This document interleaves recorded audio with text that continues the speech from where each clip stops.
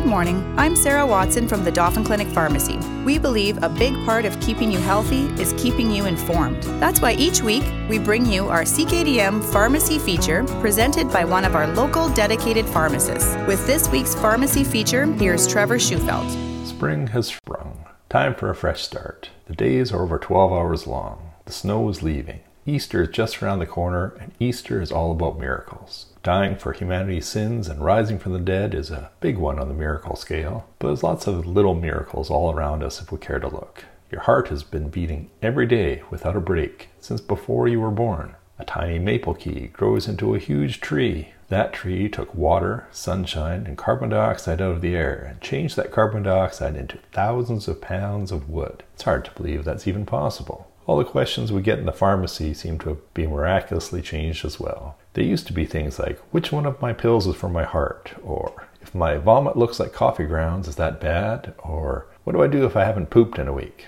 Questions in the pharmacy are usually very interesting and, well, very variable. Now they all seem to be COVID vaccine questions. Let's look at a couple of them. The first question is still, how do I get a COVID shot? We went over this last time, but here's a quick recap. Go to manitoba.ca/vaccine and click on eligibility criteria. If you're in the right age, call 1-844-626-8222 or book your vaccination online. This will get you to the Brandon Super site for a shot. At the time of writing, if you want to get a COVID shot at a pharmacy in Manitoba, you must be between 50 and 64 or First Nations aged 30 to 64. Plus, you must meet certain health criteria. We're waiting to see when we get our next shipment of AstraZeneca vaccine. To go on our vaccine waiting list, go to www.tcp.ca and follow the links. One of the other most common questions about the speed of vaccine development. If a normal vaccine takes years to decades to develop, how did we get so many vaccines approved so fast? We didn't even know about the SARS-CoV-2 virus and its existence until about 16 months ago. Doesn't that mean the vaccines were rushed and therefore unsafe? Aren't we just guinea pigs? Back in 2003, there was an outbreak of SARS-1.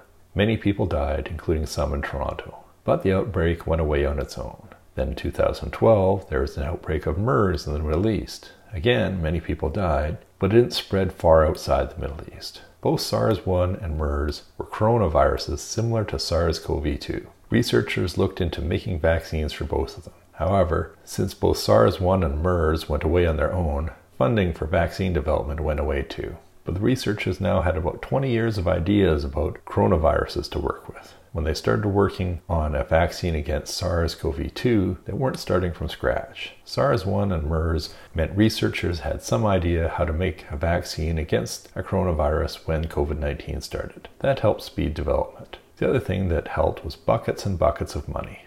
Operation Warp Speed was put in place under the Trump administration in the US. Money from Operation Warp Speed lets drug companies do trials in parallel instead of one after another. Normally, a drug company has a vaccine candidate they're pretty sure will work after doing a bunch of experiments in the lab and on animals like ferrets, mice, and chimps. These are called preclinical trials. Then they start the clinical trials on people. Phase 1 trials are only done on a few healthy young people. All Phase 1 trials are really looking for is to see if the vaccine candidate is safe. If the vaccine candidate passes Phase 1, then Phase 2 looks at the vaccine candidate in a larger number of people and to see if it's safe and effective. If it passes Phase 2, then Phase 3 is the really big trial. Phase 3 look at 30 to 40,000 people. Half of them get the vaccine, half get placebo. These big Phase 3 trials is where we get the numbers like what percentage effective is a certain vaccine. If the vaccine candidate passes its Phase 3 trial, then the company applies to get licensed in a certain country. If it's licensed, the company then starts building factories to start making large quantities of the vaccine for sale. Operation Warp Speed changed that. This is an oversimplification, but Operation Warp Speed let companies do Phase 1, Phase 2, Phase 3 trials and vaccine manufacturing at the same time. A drug company would never build a vaccine manufacturing plant before its vaccine candidate passed its Phase 1 trial in normal times. If the vaccine candidate proved to be unsafe in Phase 1, the drug company would lose a bunch of money on a vaccine plant it would never use. But Operation Warp Speed meant that even if the company's vaccine candidate failed on one of those trials, the company wouldn't lose money. The company could afford to run Phase 1, 2, and 3 trials at the same time it scaled up manufacturing.